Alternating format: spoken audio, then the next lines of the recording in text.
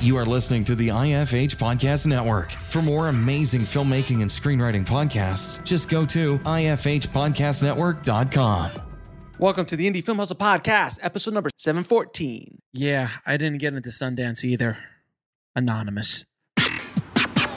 Broadcasting from the back alley in Hollywood, it's the Indie Film Hustle Podcast, where we show you how to survive and thrive as an indie filmmaker in the jungles of the film biz. And here's your host, Alex Ferrari. Welcome to another episode of the Indie Film Hustle Podcast. I am your humble host, Alex Ferrari. Today's show is sponsored by Rise of the Filmtrepreneur, how to turn your independent film into a profitable business. It's harder today than ever before for independent filmmakers to make money with their films. From predatory film distributors ripping them off to huckster film aggregators who prey upon them, the odds are stacked against the indie filmmaker. The old distribution model of making money with your film is broken, and there needs to be a change. The future of independent filmmaking is the entrepreneurial filmmaker or the filmtrepreneur. In Rise of the Filmtrepreneur, I break down how to actually make money with your film projects and show you how to turn your indie film into a profitable business. With case studies examining successes and failures, this book shows you the step-by-step method to turn your passion into a profitable career. If you're making a feature film, series, or any other kind of video content, the Filmtrepreneur method will set you up for success. The book is available in paperback, ebook, and of course, audiobook. If you want to order it, just head over to www.filmbizbook.com. That's filmbizbook.com. Enjoy today's episode with guest host Dave Bullis. The founder of Zero Draft 30 is actually the guest on this week's podcast, who is a screenwriter and founder of one of the most popular screenwriting blogs, Go In A Story, which is also the official blog of The Blacklist. He also runs Screenwriting Masterclass, and he's also an instructor, which we're going to get into as well. And without further ado, with guest Scott Myers. You know, my guiding light through most of my life has been Joseph Campbell and that simple little phrase, follow your bliss. Find that thing that you are passionate about, that energizes you, that you feel you have a talent for. And creatively, I've just always done that. And one of the things along the way was I discovered teaching. While I was writing, I'd go and do these presentations, be invited, and people say, hey, man, you're really good at this. Maybe you should teach. So that started with teaching online through UCLA Extension. And then when we moved to North Carolina, where I was a television producer for a production company there called Trailblazer Studios for 8 years, I started teaching one class a semester at UNC Chapel Hill in the Writing for Screen and Stage program, which was great. And then the DePaul University School of Cinematic Arts here in Chicago came to know me. One of my colleagues now here, Brad Riddell, who's a working screenwriter and had 4 movies made. He's now an associate professor here at the program and chair of our program, screenwriting program. And he got in touch with me because he knew about my blog. He was a huge fan of the blog. So we started talking, and some very, very exciting things going on at DePaul. It's a fast-growing school with incredible facilities. The school has 3 sound stages that it rents for the students at the largest studio facility outside of Los Angeles in North America. It's the same facility where all the Chicago Fire, Chicago Hope, all those shows are filmed. Empire was filmed there. Lots of movies are filmed there. So the students not only get a chance to actually get hands-on experience making movies like right away, a very DIY spirit here at the school. They have incredible gear. And these sound stages and a 3-ton grip truck. They also segue into working for these productions for NBC and whatnot. So that combined with the fact that the faculty here is tremendous, the support from the administration is outstanding. The school is extremely diverse. A lot of schools talk about, well, we want to, we're into inclusion. We want diverse student bodies. Well, DePaul actually has that. I mean, my current MFA cohort, the group that's going to be graduating in 2019, that MFA group, is 50% non-white and over 50% women. And it's really exciting to work with people who have diverse backgrounds, and to be able to help them find their voice and facilitate their writing process.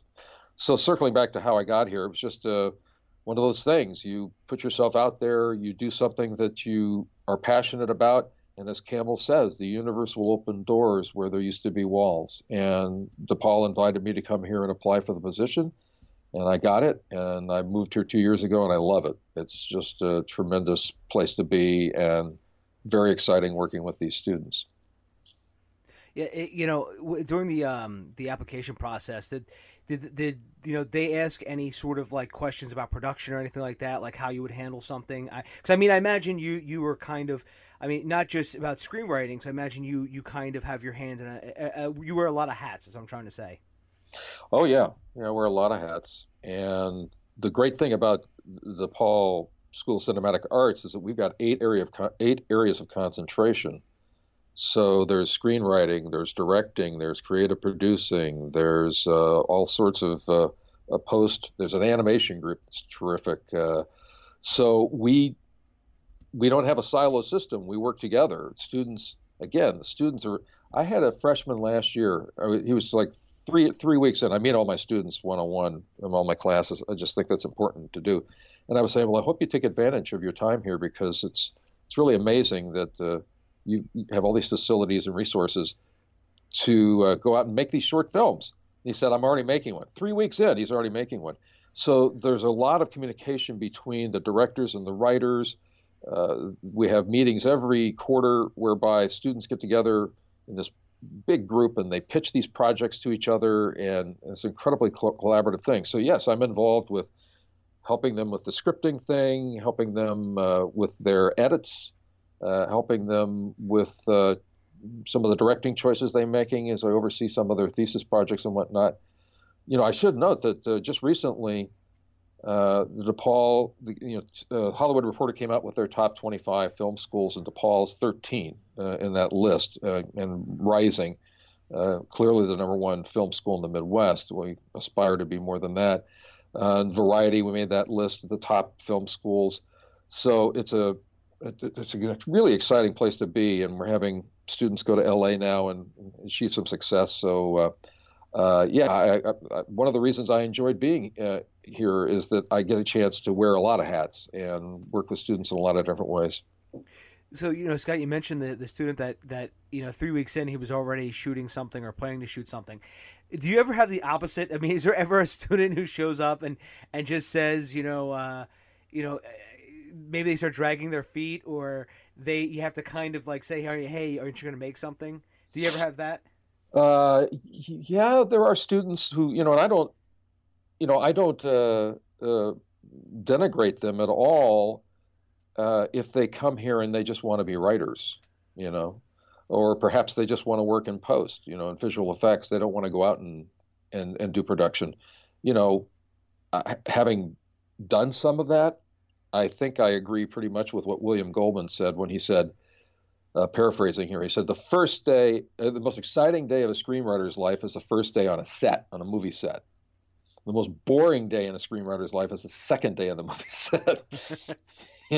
Because it's a lot of setup and just waiting around for things, So I found that when I was doing TV producing out in the field and whatnot, it was okay. I didn't really enjoy it that much. I really enjoy more working. So there are students who I respect that, but then there are other students who have to be encouraged. They have a creative idea and they've got a good visual sense of acuity, and say, okay, come on, just get out there and try it. There's no downside here. It's not like if you make a short film and it stinks, well, you've learned a lot. There's things that you can only learn by being out in the field and making movies. You just can't learn it all by sitting in a room writing. And so I encourage people to, all my writers that I work with, whether it's through DePaul or through a screenwriting masterclass or interfacing with in my blog or going out to these conferences and festivals I've been going to more frequently now, I encourage them to go make stuff. This is a time right now where, with everything going on and the second golden age of TV or peak TV, digital filmmaking, where content is king, queen, prince, duke, whatever. And who is responsible for creating that content, for coming up with that stuff at the inception stage. It's writers. We'll be right back after a word from our sponsor. And now back to the show.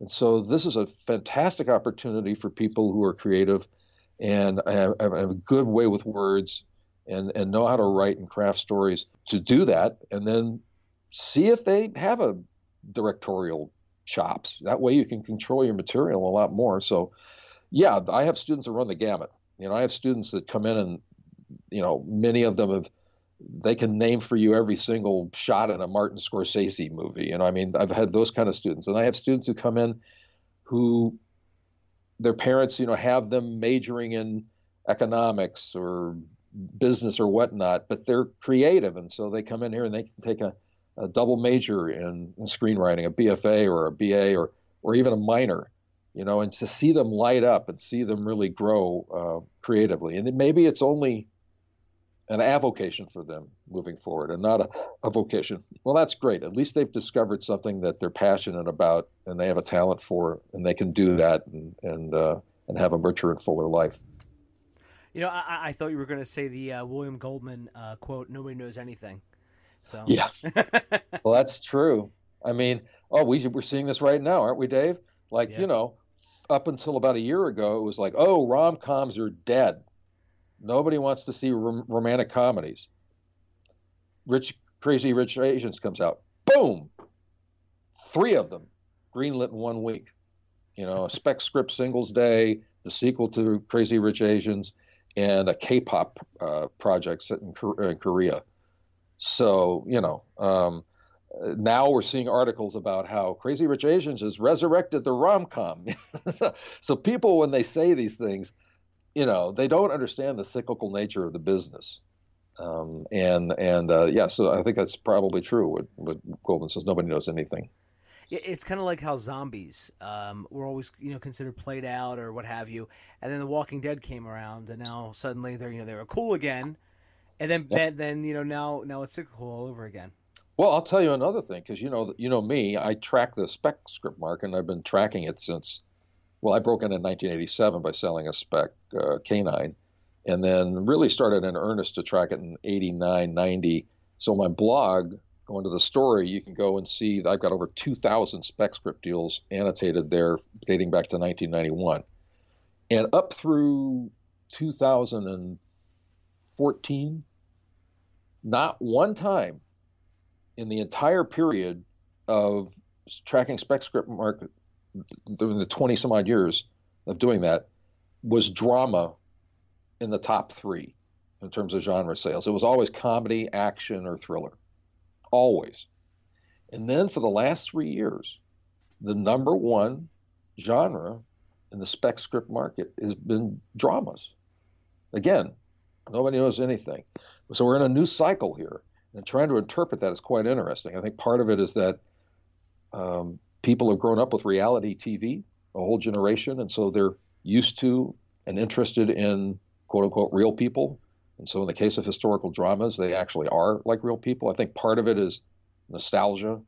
We're awash in nostalgia right now. And so when they see a picture, like a script that was on the top of the blacklist a few years back about Madonna, or before that about Michael Jackson told from the perspective of his pet monkey Bubbles, those type of historical dramas, they hit on a, where the reader or the viewer knows them. It's like nostalgic. And I think the final thing really going on there is just the studios are way into pre-branded content. They want content that people will know about. And so historical figures, is a way of doing that, because people will know about a figure in the past, So yeah, it's a fascinating time. It really is just an interesting time right now, and it's great to be a creator in that type of environment. So Scott, like, what have you read any unpublished or I'm sorry, unpublished? Have you read any unproduced screenplays recently that have just floored you? Yes, I just got done doing my 12th Blacklist Feature Writers Lab in LA. Got back about 2 weeks ago, And there were 6 projects, and all of them were really good. And a couple of them were just, one of them was like almost ready to go. I mean, there's some rewriting they could do on it, but you could totally see it. It's a genre piece, elevated genre piece. And so, yes, there's great material out there. Now, the spec script market is down this year, and as compared to last year, and last year was down compared to the previous year. And I think in large part that's due to the studios, again, just relying on pre-branded content, franchise material and whatnot. But I still believe this to be true, that if you write a great script, it'll find its way. Someone's going to respond to that. And so, yeah, there's great material out there. I've got students here written scripts that they'll need to rewrite them, but they got strong concepts, great character execution. So, there's still some really good content being made. That's the key. It's just, write a great script. So let's talk about that. When you're working with students, what are some of the advice that you give to these college students? Well, the first thing is to remind them constantly that movies are primarily a visual medium. There are some who will tend to rely too much on dialogue to drive the action.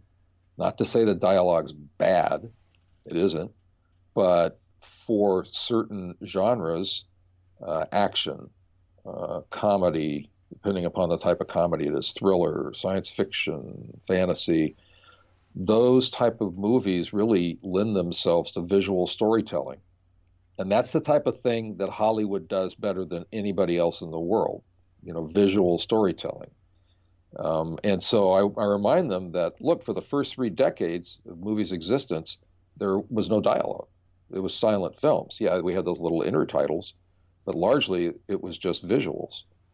And in some ways, we're circling back to that kind of paradigm, I think, because now with the box office receipts, the revenues, 70 to 75% of those generated by the international markets, whereas a joke, a line of dialogue, an exchange of dialogue may not translate that well from, say, the United States to China or Brazil or Germany or whatnot. Someone slipping on a banana peel and falling on their ass is universally funny. So that's the first thing I hammer with them, like every quarter is, it's a visual medium. You've got to think visually. Whenever you start to construct a scene, that's your starting point, is visual storytelling.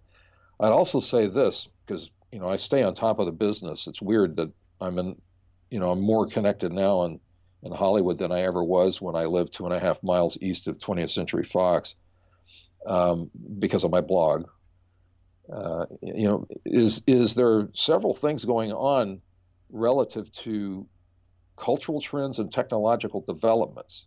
The generation right now, the young people, up through the millennials, but these 18-year-olds up to that, they have seen, heard, or read exponentially more stories than previous generations. If you consider stories to be Snapchat conversations and text conversations and YouTube videos, that sort of thing. And those are stories, beginning, middle, end, many of them. And so they just intuitively know story on a level that I think previous generations don't. So, for example, they don't need as much exposition now as used to be, which is why I think you've seen this shift. Back in the 80s when I broke in, what used to be the end of Act One then is now the middle of Act One. You just don't need all that setup. Get into the story and get going. And that's another thing. Because young people nowadays are so used to getting their content when they want it, how they want it, now, that another thing I teach my students is get into the story. Drop them in. There's that Latin phrase in media res, drop them into the middle. We'll be right back after a word from our sponsor. And now back to the show. Just put them in there. They want that type of thing. They want to get into the story. They may not even need to know that much about the characters. You think about movies like Ex Machina or Lucy. There's a couple of movies that come to mind. You know barely anything about the protagonist. Within 2 to 3 minutes, boom, they're into the plot. And so I think young audiences kind of like that.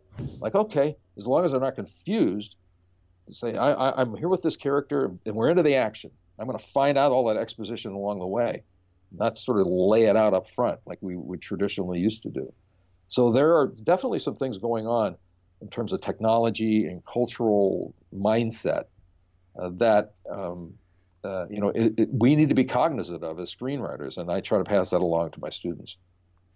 So when you mentioned that, it used to be in the 80s, the end of Act 1 is now the middle of Act 1. Do you sort of So let me ask you this, guy. Let me kind of rephrase that my question. Do you kind of think like, usually in the hero's journey with Joseph Campbell, there's the call to action and then there's the refusal of the call. Don't you think that the refusal of that call sometimes can be a little too is maybe not needed? And here's what I mean by that.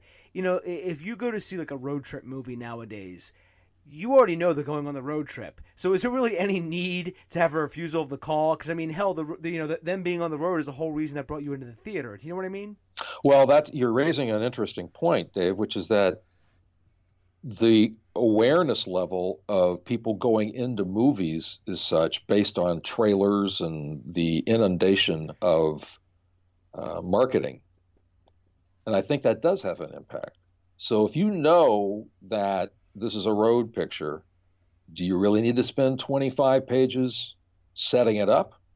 No, you don't. You're just gonna bore the younger generation. They just want things to, I think, in their storytelling to move much more quickly. So in terms of the refusal of the call, well, this gets into a bigger area, and this is another thing that I hammer my students on, which is that you've got to ground your story crafting process in the characters. And so, and particularly the protagonist. And so if the question if you were like a student and came in and said, I don't know whether I should have a refusal of the call to adventure with this character or not, I would say, well, don't look at it from outside the story universe. Go inside the story universe and get to know that character. Are they the type of individual that would refuse? Or are they the type of individual who would leap at the opportunity? You really need to ground the storytelling in what I call the protagonist's journey. In fact, I'm working up a book proposal right now. I was approached by a publishing company to write a potential textbook in which we invert the way we look at, I think, typically, or at least the way that kind of floats around in the screenplay universe about how to approach story structure. So much of the emphasis is on plot and on these page counts and whatnot, which I think is a rather wrong-headed way of approaching it. Much better to go at it by immersing yourself and engage in the story universe and engaging yourself with all the characters, and particularly the protagonist. The protagonist's goal, the protagonist's want and need, all that stuff basically sets the spine of the story. And so how much better to come to the plot by working with the character and and it's their story. It's their fate. I call it the narrative imperative. That story that happens to the protagonist, if it happened 2 weeks ago in their life or a month from now, it would be a different story. It's happening right now. There's a reason why you type fate in at this moment with that story. And there's a reason why that character intersects with other characters, the specific set of characters as they go along. There's a reason why those events happen in Acts 1, 2, and 3, because it's facilitating the protagonist's transformation. That journey, again, this is inverting the idea. As opposed to looking at the plot first, look at the plot as a way of facilitating, servicing, and supporting the protagonist's transformation. Joseph Campbell said the whole point of the hero's journey is transformation. And so that's another big area that I focus on with my students. We do a ton of work on character development. In fact, I created a class here called Story Development, and we spend it's an entire quarter working with characters, and out of that, working up an outline. So then you move into writing a first draft. So back to your question, I mean, this thing about whether there's a refusal to call, any of that stuff, you have to be mindful of cultural trends and, audiences in terms of their interests and predilections. But everything needs to be grounded in working with the characters as far as I'm concerned. I mean, character equals plot. And so let's put some flesh on the bones there and actually make that come to fruition. So when you see the students come in, or even when you're working online with different people, do you see a tendency to do that formulaic sort of plot points? Well, there are some books, and you know them, I won't name them, that are that have very specific paradigms. I have concerns about that. I have concerns about that for multiple levels. If you reduce screenplays to, these specific sort of page count, this needs to happen here and this needs to happen there, it's problematic on several fronts. One, it demeans the craft. It makes it look like we're dealing with widgets, as opposed to the creative effort and the creative skill and talent that's required to write a rich story with multi-dimensional characters, surprising twists and turns, and all the rest. That requires creativity. If you're out there espousing something and you have a software system that you can plug things into and come out with a paradigm or whatever, then that demeans the craft. And that extends to the experience of professional screenwriters working in Hollywood right now. If you're a studio executive who maybe got an MBA from Stanford or Harvard, and you meet with them and they're giving you script notes and they say, well, I'm sorry, but your act 1 ends too late. It needs to break into act 2 on 25. Well, if that's all they know about story is that sort of formulaic approach to screenwriting, then why do we end up with so many formulaic movies? It's because of that type of thinking. So I think that any attempt to codify some sort of so-called rules or these kind of formulas is really working at counter purposes to what it should be, which is a true creative effort. And that, again, lean into the characters, see where they take you. It's exciting to see scripts like A Quiet Place. Did you read the script A Quiet Place? Or you've seen the movie, right? Probably, Dave. Yeah, I've seen the movie. I didn't read the screenplay. Well, it breaks like so many of the so-called rules. I think it's like 68 pages long. They include photographs and images. They mess around with fonts. I've actually interviewed those guys, and they're actually coming to Chicago in the end of September for our Courier 12 conference and going to be panelists here, Scott and Brian.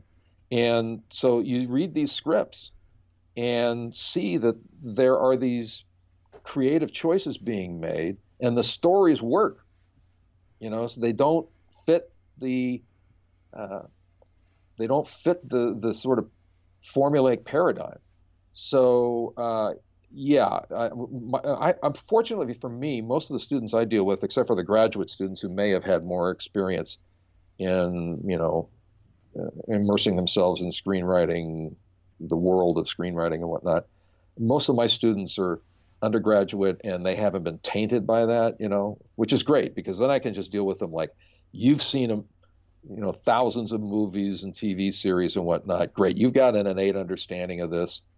And so let's build on that. But let's start with characters, okay? Let's start with your characters and see where they take you.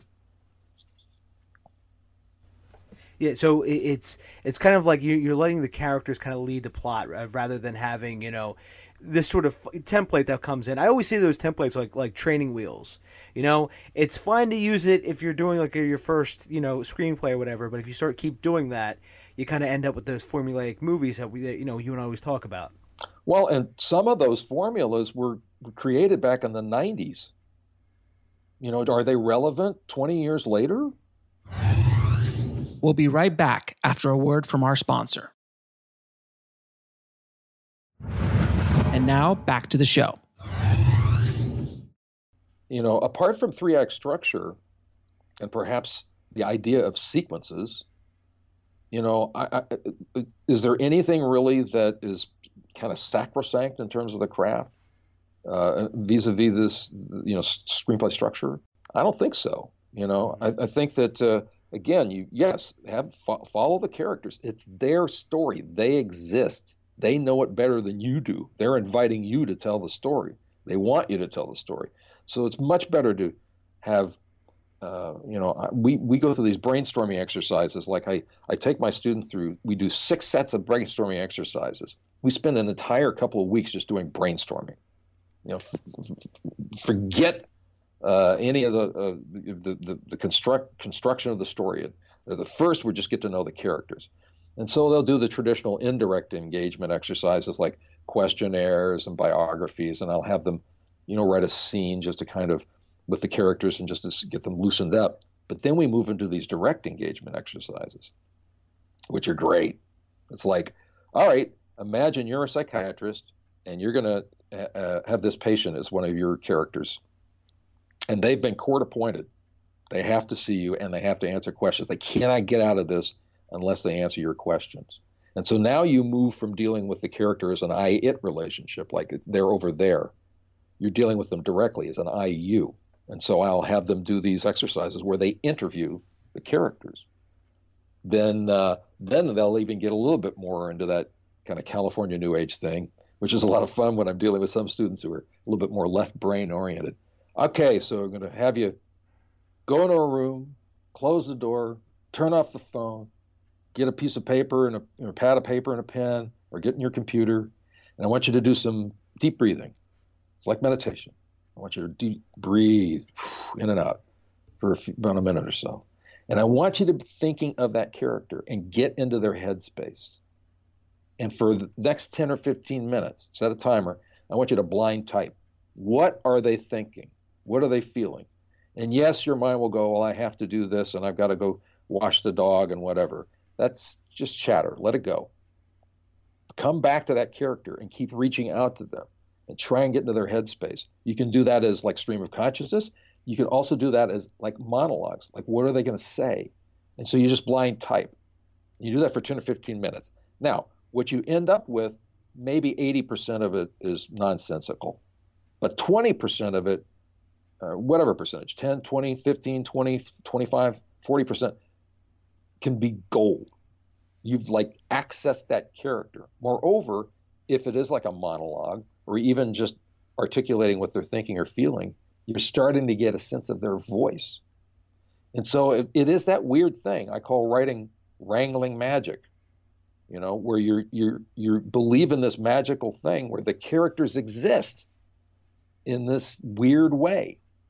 And so if you really believe that, then you'll start to see and hear them. It's like the inverse of that seeing is believing. Well, believing is seeing and hearing.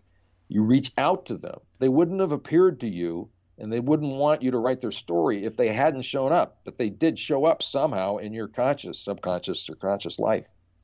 And so reach out to them. And so we do all this brainstorming. It's great. It's really great. And I have to say, I've done, I teach at DePaul in Screenwriting Masterclass. I had that prep class I started 8 years ago, and I've done that like 30 times. That's the thing that, apart from everything else that they enjoy, the writers enjoy about that process, when we get through that brainstorming, they create this master brainstorming list, and they got all this content that they've surfaced, 10, 20 pages of stuff before they even move toward plotting. I get compliments about that all the time. Like, oh my God, that was such a mind-blowing experience. I can't believe how great that was, how much more in touch I am with the story. And an added benefit, when you're in touch with the characters and they're alive and they're speaking to you and you're seeing them and you're hearing them and you can't get them out of your mind, how much more motivated are you to write the story? Because you're connected with them. So yeah, I preach character a lot. I'm sorry I get off of my soapbox on that, but it's a counteractive to formulaic writing. It's just working with characters. And moreover, it's just, I think, the right-headed way to do it. Because I think it's kind of like it gives you like that North Star. That North Star that's kind of like this is where you're going with your story, rather than kind of making the writing of itself a stream of consciousness. You know what I mean? So it kind of it allows them to have a lot more, or even just anyone doing this in general, it allows you to have a lot more of. Not where to go, but also you kind of know, okay, well, these are some different scenarios or situations or what have you that I've already kind of thought about, but before I get into the outlining phase. Oh yeah, and the brainstorming, I tell them don't pre-edit. I mean, you may be sitting there typing, right? You're this stream of consciousness, and all of a sudden, chocolate milkshake pops to mind. You may think, oh, well, that's just dumb. No, put it down. Imagine what Orson Welles, if he'd been brainstorming and said, snow globe, what's that? Threw it away. No, became an essential part of Citizen Kane. So you'll have scenes appear. You'll have lines of dialogue appear. You'll have moments appear. You'll have characters pop up. You may be working on the protagonist character, and all of a sudden, the nemesis pops up. Okay, go off and work with the nemesis. They evidently want to talk to you right now. Now, that said, you can, if you're working with the protagonist, I think, you talk about a North Star, the protagonist is your North Star. In most stories, the protagonist's journey is what dictates like virtually everything. It's why those other characters exist. If you think about, for example, Robert Town had that great question. He said, one of the best ways to understand a character is to ask, what are they most afraid of? Okay, well, let's run with that. So what if you work with the protagonist and you come up with an answer to that? What are they most afraid of, right? Clarice Starling in The Silence of the Lambs, most afraid of confessing that horrible experience she had in the Montana farm where she witnessed the spring slaughter of the lambs. She grabbed a lamb and ran off with it. She was trying to save that lamb, but it was so heavy. It was so heavy, she says. Well, if you really drill down into the psychology of that story, that lamb represents her father. She's trying to save her father. Her father was slain when she was like 10 years old. And so what she's most afraid of is the boogeymen who killed her dad. The random chance he opens a door, these guys are stealing a TV, boom, boom, they shoot him, and he dies. So if she's afraid of facing those the associations that she has with her father's death and those bad guys, with that experience in the Montana farm, well, so what better way to create drama than to have her face a boogeyman at the end, who is Buffalo Bill? So now all of a sudden, you've got a specific psychological connection between your protagonist and your nemesis. It's not just generic. That nemesis is a projection or physicalization of the protagonist's shadow, using Jung's language. And so, okay, that's cool. Well, then you think, all right, well, so what about allies along the way? Well, you'll meet like a mentor figure or two, Well, in case of Clarice Starling, that's just it's just that movie is like the perfect thing for me to teach because it's like hits everything that I kind of believe about storytelling. Mentor characters, Hannibal Lecter, perfect guy for her, not only because he's tied to the Buffalo Bill case, but also because he's a shrink. And so he can absolutely guide her into herself, which is what she needs to do. If you look at the story, The Silence of the Lambs, from a meta standpoint, what is the narrative imperative? Why does Clarice get called into this story? It's to solve the case and to save Catherine Martin. But on a personal level, on her psychological journey, it's to intersect with Hannibal Lecter, and they do that quid pro quo. You tell me, I'll tell you things. You tell me things, Clarice, but personal things, right? So, Crawford says, don't let him inside your head. Boom, she lets him inside her head. And so the mentor helps her go all the way down and tell that thing that she doesn't want to confess, which is the story of the Montana farm. So if you work with the protagonist and you start thinking in terms of their journey, you can even, by asking the question, my language system, what's their opening state of disunity? What are they disconnected from in their psyche? There's stuff they're repressing, their core of being, their need. When we talk about need, not need to obtain something, but need to emerge. What needs to emerge from inside, right? Glinda the Good Witch says to Dorothy, Dorothy, you've had the power to go home all along. It's already there. We'll be right back after a word from our sponsor. And now back to the show. Ovid says the seeds of change lie within. And so the character, the protagonist, has that stuff inside and it needs to emerge. So they're in a state of disunity. They're disconnected from that. But if you can identify what it is that needs to come out, that suggests the endpoint, unity, positive transformation. Obviously, there are stories where the protagonist doesn't have a positive transformation.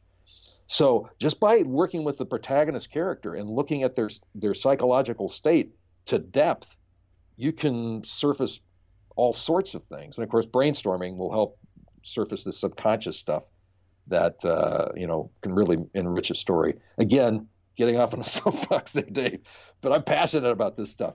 I want people to write stories that are vibrant and alive and not formulaic, where the plot emerges from working with the characters. That's my true passion. Yeah, and it's just like this interview. Like I'm Clarice, and you're kind of like Hannibal Lecter. So I've come to ask you for help, and yeah. Well, it's funny. I did the London Screenwriting Festival last year, Screenwriters Festival, and they invited me back. I'm going again in a week, and I'll be doing a master class and 4 presentations. But I talk about one of the presentations I did last year, and they asked me to reprise it this year, is writing a worthy nemesis.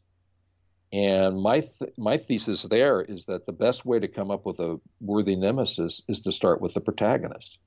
Again, what is inside them? If you ask the question, what do they fear the most, and then put the protagonist in the situation where they have to confront that fear, that's just great drama. So, but anyhow, I make the point is that I do a little Hannibal Lecter impersonation when I do that, and some people really liked that last year. So I guess I'll try and do that again this year. So. It's something that somebody once pointed out to me. Now I can't unhear it. It was I ate his liver with Farber beans and a bottle of Chianti. Yeah, and somebody said it's actually Chianti or something. Like apparently he mispronounced it in the movie, and I didn't even notice it. And I'm like, now whenever I hear it, I'm kind of like, Well, he says it, but I think he's being ironic. I mean, I think he purposefully mispronounces it because you listen to the tang there. He goes, with some fava beans and a nice Chianti, like he's from New York or something, I think he does kind of mispronounce it or whatever. But, I'm gonna have to rewatch the movie and pay attention to that part again. But I wanted to, Scott, I know we're kind of pushed on time, but I wanted to talk about Zero Draft 30. I wanted to interview you again before it started, and it's actually starting in 2 days? September 1st, yeah. Yeah, so 2 days. So, could you just, take us through, the impetus for you to start Zero Draft 30 and what it is for those who don't know? Sure. Well, back in October of 2015, I'd been working on a script project and developing it and had started writing it when something happened in the news that basically blew up the story. And so, I've had situations where projects had gotten kind of pulled out from underneath me, but this was particularly vexing because I'd put a lot of time into it. And so I was very frustrated. Well, I had this comedy that I'd been sitting in my back burner for some time. So I just said on my blog, all right, I haven't even worked the story out. I know the characters. I know kind of where I want to go. But starting November 1st through November 30th, I'm just going to write this script. And it's like NaNoWriMo. I mean, it's not like an original idea. They used to do a thing called Script Frenzy, but they stopped doing it, I think, in 2013. So I just invited people to do it with me. Well, it got picked up by IndieWire. It was translated into like Spanish and other languages. And I think we had over 1,000, as far as I could tell, sort of guesstimate people doing that. And we had dozens and dozens and dozens of people who finished the script. Somebody came up with this idea of, I called it Zero Drafts, and then they came up with the idea of Zero Draft 30, like Zero Dark 30, only Zero Draft 30. And so that became the moniker for it. The basic idea of Zero Draft is it's like a pre-first draft. So if you have problems with perfectionism and you have problems with procrastination, and procrastination largely is about, well, I'm afraid that what I'm going to produce is not going to be any good. So that's perfectionism. Well, this is a great way. It's like a blast at that because it's all about productivity rather than, the quality. It's about quantity pages, not quality pages. Obviously, write those best you can. But the point is to get from fade in to fade out with the belief that by having done that, you will have learned a lot more about your story than when you began it, even if you've outlined your story. And you will have crossed that psychological barrier, which you've gotten to the first draft. And so now you can have something to work with as opposed to just staring at a blank page. So what happened was we did that. And then my theory is, and I always tell people that if you're outside the business and you want to break in, you need to be obviously watching movies and reading scripts, but also writing pages. And so write 2 specs a year. Even if you did 1 page a day, you spent a month prepping a story, you wrote for 4 months, a page a day, that's 120 pages, and then you spent a month rewriting it. Well, you could do 2 spec scripts a year just by writing 1 page a day. So what I did was on the blog, we decided to do 2 Zero Draft 30 challenges a year, one in September and one in March. March is actually 31 days, so you get a bonus day. And so they're basically, spaced 6 months apart. And there's a Facebook group, Zero Draft 30 Facebook group, which is a public group, but it's private in the sense that you have to join it. We now have 3,100 members. That's an ongoing thing. It's a terrific group. It's very much like going to the story. It's everybody in there, understands that it's a real hard road to hoe, that the competition is fierce, that success is hard to come by, but we're also optimistic. We lift each other up. I can always just point to myself, say, look, I was completely outside the business. I knew one person and I wrote my 3rd spec script and sold. So, I can't deny that reality. It does happen, even though the odds are long. So the Zero Draft 30 challenge starts on September 1st, ends on September 30th. I do a blog post every day with some inspirational stuff. I look, there's a hashtag ZD30 script. I look there, I look at the Facebook group, I look at my blog, I see what people are posting. Every day I'll select somebody and give them an award. It varies. Sometimes it's the Anita Luce Award, who was one of the first great screenwriters in Hollywood, a woman. And sometimes it's a Dalton Trumbo Award. And so they just get a little picture with their name, on it, and it's just a little something to motivate people. But it's great. And we also, this year, have harmonic convergence. For reasons which I can't get into, it's just too long, but the spirit animal for the Zero Draft 30 group is a hamster called Scamper. We don't go writing sprints. We do writing scampers. Again, it's like have some fun with this, right? So we do this thing. We've now done it, I think, like 30 times. Every first Friday night or Saturday, 12:01 a.m. to Sunday, 24-hour period, we do what we call a writing scamperathon. So there are 24 hosts around the world each hour of the day, so that you just pick a day, pick a time slot. You're going to know that somebody's going to be there to usher you into your hour and congratulate you on spending that hour writing. The point of it is to get people to write on weekends, and the point of that is to get people to write every day. If you get writing every day, then it becomes a habit and you're more productive. So it just so happens that this September challenge, starting September 1st at 12:01 a.m., I'm going to launch the next 24-hour Scamperathon. So if people are interested, they can go to the Zero Draft 30 Facebook group. Just look that up.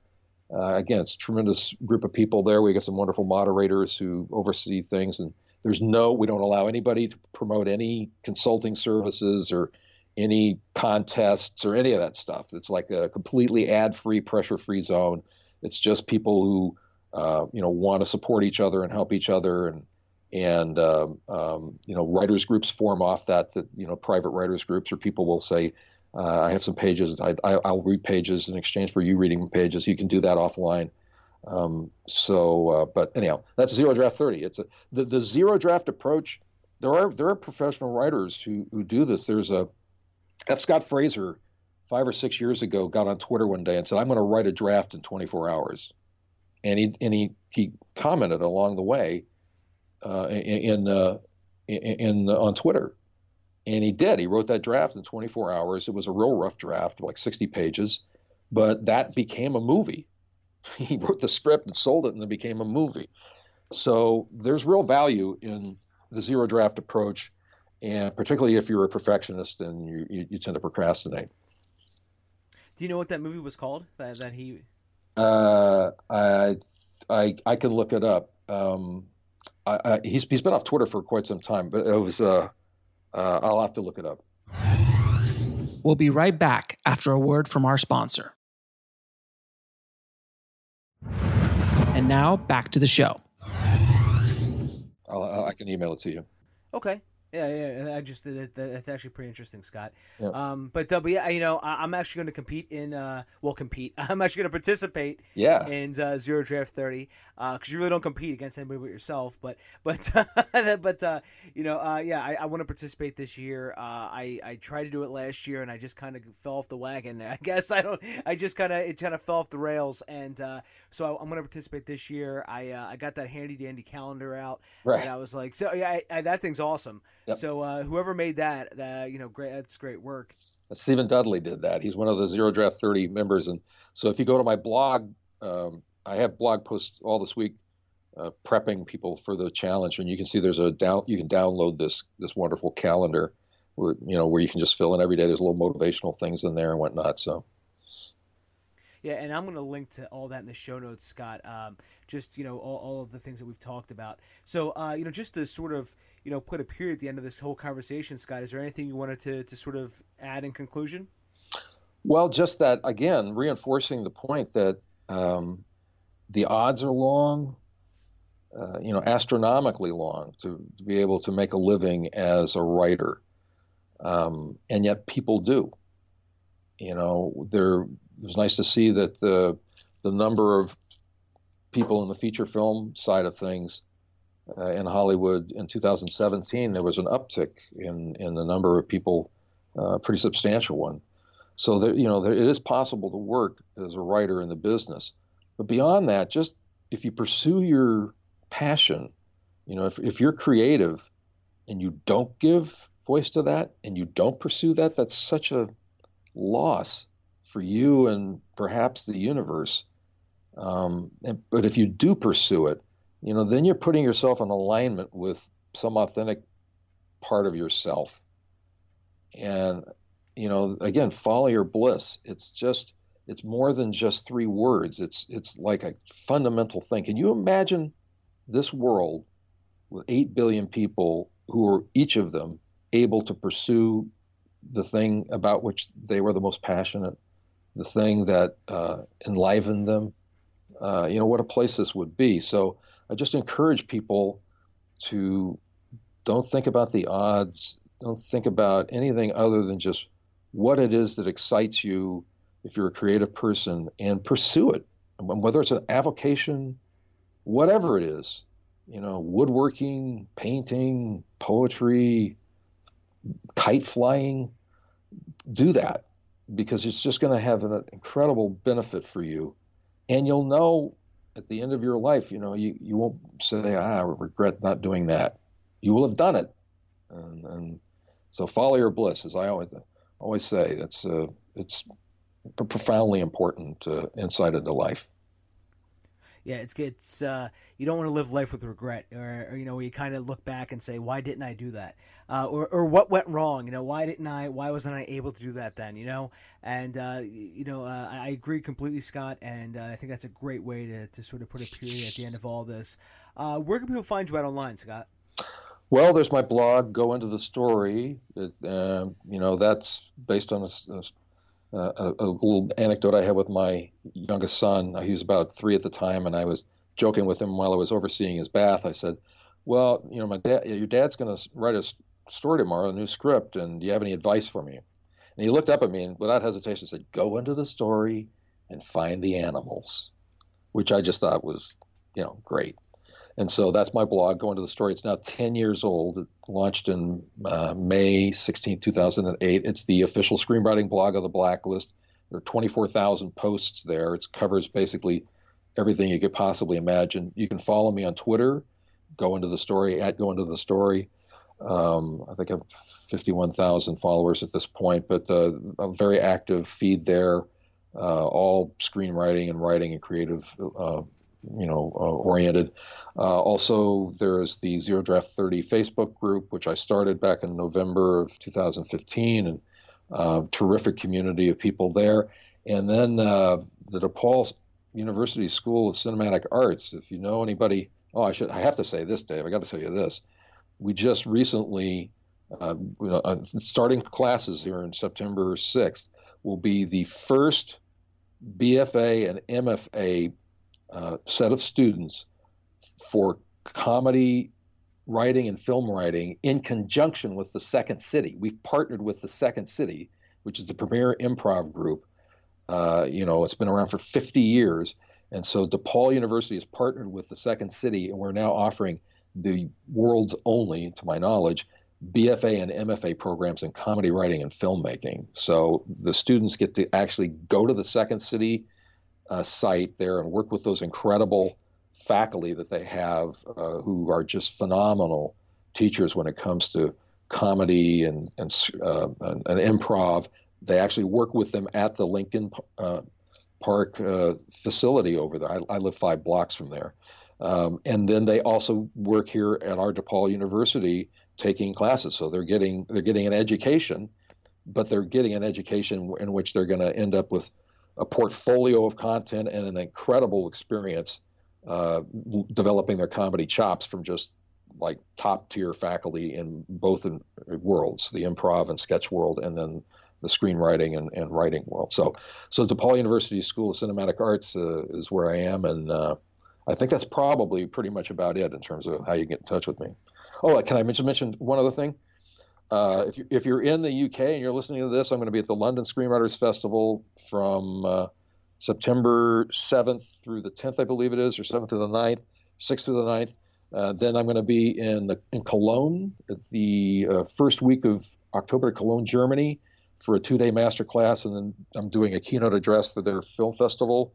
And then I'll be at the Austin Film Festival at the end of October. And then if you're in France, I'm going to be in Paris in March of 2019 for a 3-day workshop there too. So doing a lot more of this type of thing. So I will definitely link to that in the show notes. Because Scott, I think the UK is like the 3rd biggest listener base of this podcast. So all right. So I think it's a good sign. So but Scott, I'm gonna link to everything you said in the show notes. Great having a conversation with you again, Dave. I want to thank Dave so much for doing such a great job on this episode. If you want to get links to anything we spoke about in this episode, head over to the show notes at indiefilmhustle.com/714. And if you haven't already, please head over to filmmakingpodcast.com, subscribe, and leave a good review for the show. It really helps us out a lot, guys. Thank you again so much for listening, guys. As always, keep that hustle going. Keep that dream alive. Stay safe out there, and I'll talk to you soon. Thanks for listening to the Indie Film Hustle podcast at indiefilmhustle.com. That's INDIEFILMHUSTLE.com.